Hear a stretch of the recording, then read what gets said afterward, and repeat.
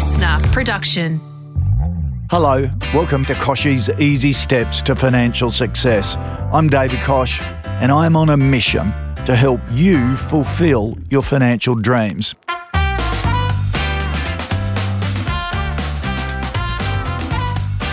At the start of every year, so many people as part of their New Year resolution say, I wish I could build some savings. I wish I could have a bit left over at the end of the month to fulfill a dream. I wish I could afford to take the kids on a family holiday. I'm going to focus on my money over the next 12 months. Well, 12 months later, we're generally all in the same boat and really made not much headway into getting on top of that resolution. This podcast series is all about making sure that you fulfill your financial dream, to make sure you make the most of every single dollar you earn and make the most of every single dollar you spend. Now, a recent survey found a burning desire of average Australians is to be rich. The issue is, what's the definition of rich? It varies enormously depending on who you are. And I'm a great believer, every road leading to this money makeover has to start with a goal. If your goal is to be rich, then you've got to come up with your own definition. My definition of rich is got to get the basics sorted, be able to have access and to afford food, clean water, healthcare, not to be drowning in debt, which has put such a stress on individuals and relationships, to be able to fully support your kids until they become adults, and also to really live the life you want to live. A lot of people say to me, well, how can I achieve that? What should I do with my money? And I always say to them, what do you want your money to do for you? Because the next 11 steps are going to be decided with answering that one question. What do I want my money to do for me? And that changes completely throughout your life, changes depending on your circumstances, but it all starts with answering that and setting a goal. You've got a dream, and you've got to dream big. You don't want to live like a monk for the rest of your life. You don't want to live on the bones of your backside. You want something to shoot for. And being able to set your goals will then give you the blueprint on how to get there. But goals start with your financial values, and they change from one person to another. For example, your values might be security, health, and happiness. So your financial goals, say attached to security, could be owning a house or having a stable job.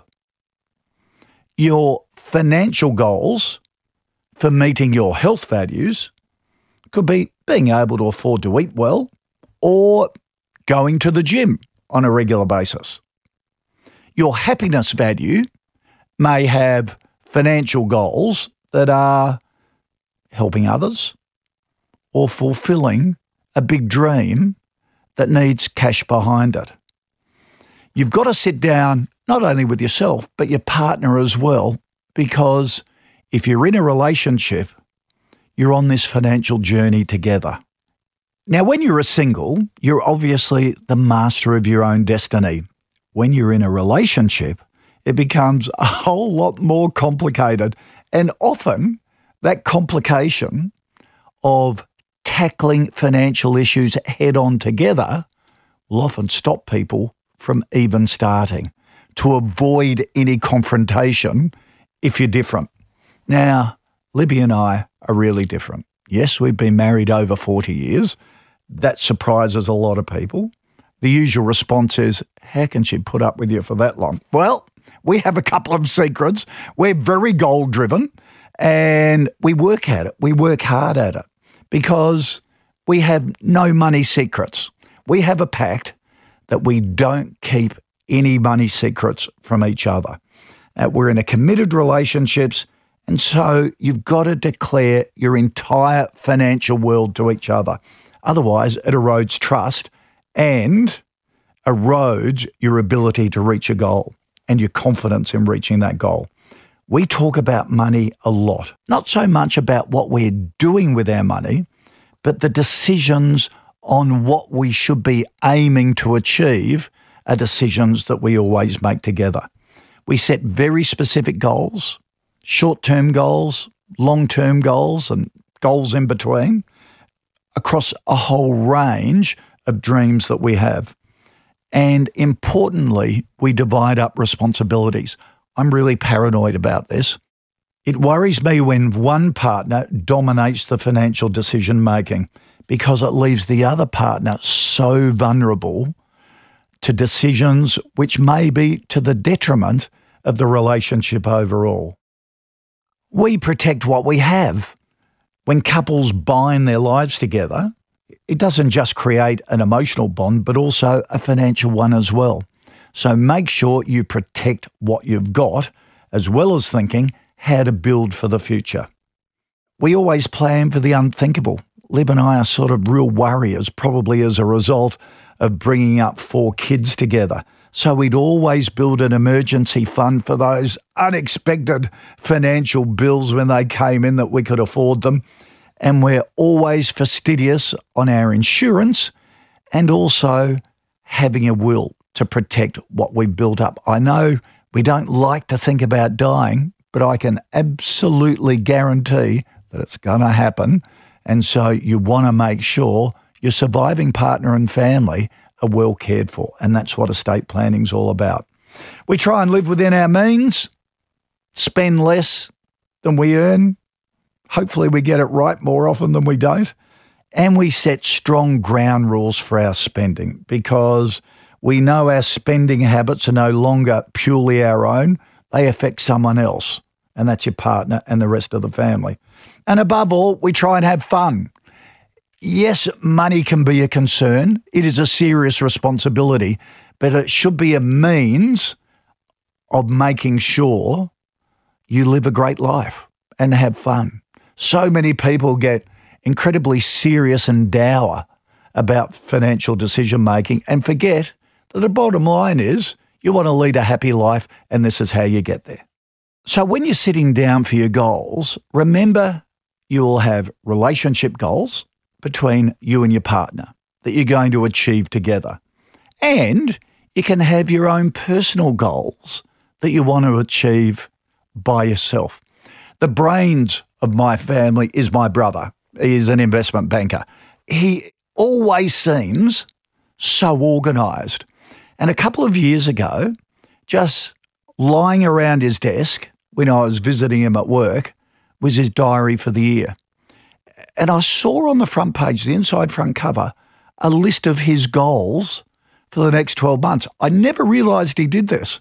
And I pulled him up about it and said, "What do you got in the front?" And he said, "I've been doing it for 20 years. At the start of every year, I write down my financial goals, my career goals, and my personal goals. And they're in my diary so that every day I'm reminded of them. And then during the year, I'll write down the little steps along the way to make sure I achieve the goal at the end of the year." And he said, "Look, I'm not perfect. There are times at the end of the year when I haven't achieved those goals, but it allows me to keep them front of mind and also to assess them at the end of the year." So I want you to do that as soon as this podcast is over. Have a think yourself and then write them down in the front of your diary. And also a bit of a blueprint on what you need to do to get them there. And then, say it's a cruise with the family is one of the big goals at the end of the year. I want you to get the brochure from the cruise company. I want to rip out the front page and I want you to attach it to the fridge. So every single day, you're reminded that if you do need to adjust your habits, your spending patterns, that's your goal, and it's a constant reminder that that's got to be the benefit of it.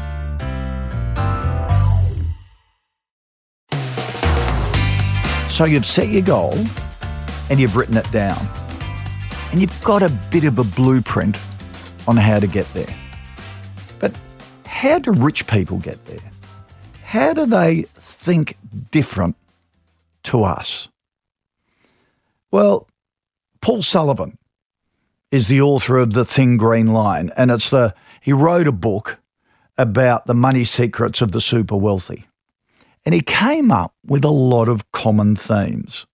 First of all, they create wealth. Now, if you flick through the Financial Review Rich List and Young Rich List in any given year, you'll notice the majority of people listed there are in the business of wealth creation. They generally don't work for anyone else. They've started their own business. There's an old saying that you don't make money working for somebody else. They make money out of getting other people to work for them. So coming up with a great idea and being an entrepreneur and starting your own small business could be the way to building that wealth and reaching your financial goals. Rich people take smart risks. They understand there's no reward unless there's a risk taken. And there's the old saying, the higher the risk, the higher the reward. But if you can assess your risks and reduce them and still get the same reward, then that's the perfect balance. They also do that by doing their homework. Rich people are happy to take risks, but they do their homework carefully before making a move. They've set a goal. They've got a plan to reach that goal. And because they've researched it so well, they've reduced the risk of failure. Having said that, they're not afraid to fail. They see failure as a learning experience. I've had my own small business for 30 years, a family business. Sort of what I do on TV is sort of a hobby that's got out of control. And I'll always remember the advice from Jerry Harvey, the founder of the Harvey Norman retail empire. And he once said to me, and Jerry Harvey's a real character, I love him. He said, Kochie, you've never been in business until you've been to the brink, looked over the cliff, learnt the lesson, and then stepped back. And I always thought he was a grumpy old bugger until it happened to me. And never have I had wiser advice than that. That I can absolutely guarantee that there will be obstacles and financial obstacles in your life going forward. You will make mistakes. We all make mistakes, but learning from them is the key. Rich people are frugal. This one always stumps people. Everyone thinks the richer you are, the more you spend and the fancier the lifestyle you have.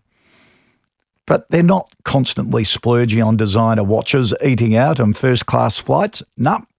It's more likely they're watching every single dollar that goes in and goes out like an absolute hawk because they have a goal that is on a much higher level than the little frivolous things. They're people who want every dollar to work for them. And they work hard. They work really hard. Self-made people know from experience that one of the surest ways of rising above the rest is working harder than everyone else. And they work so hard to achieve those goals that they've set themselves. And by doing that, they drive a hard bargain. They're born negotiators who want the very best deal in every situation and are prepared to haggle to get it. Now, lots of us are just so embarrassed to negotiate about anything.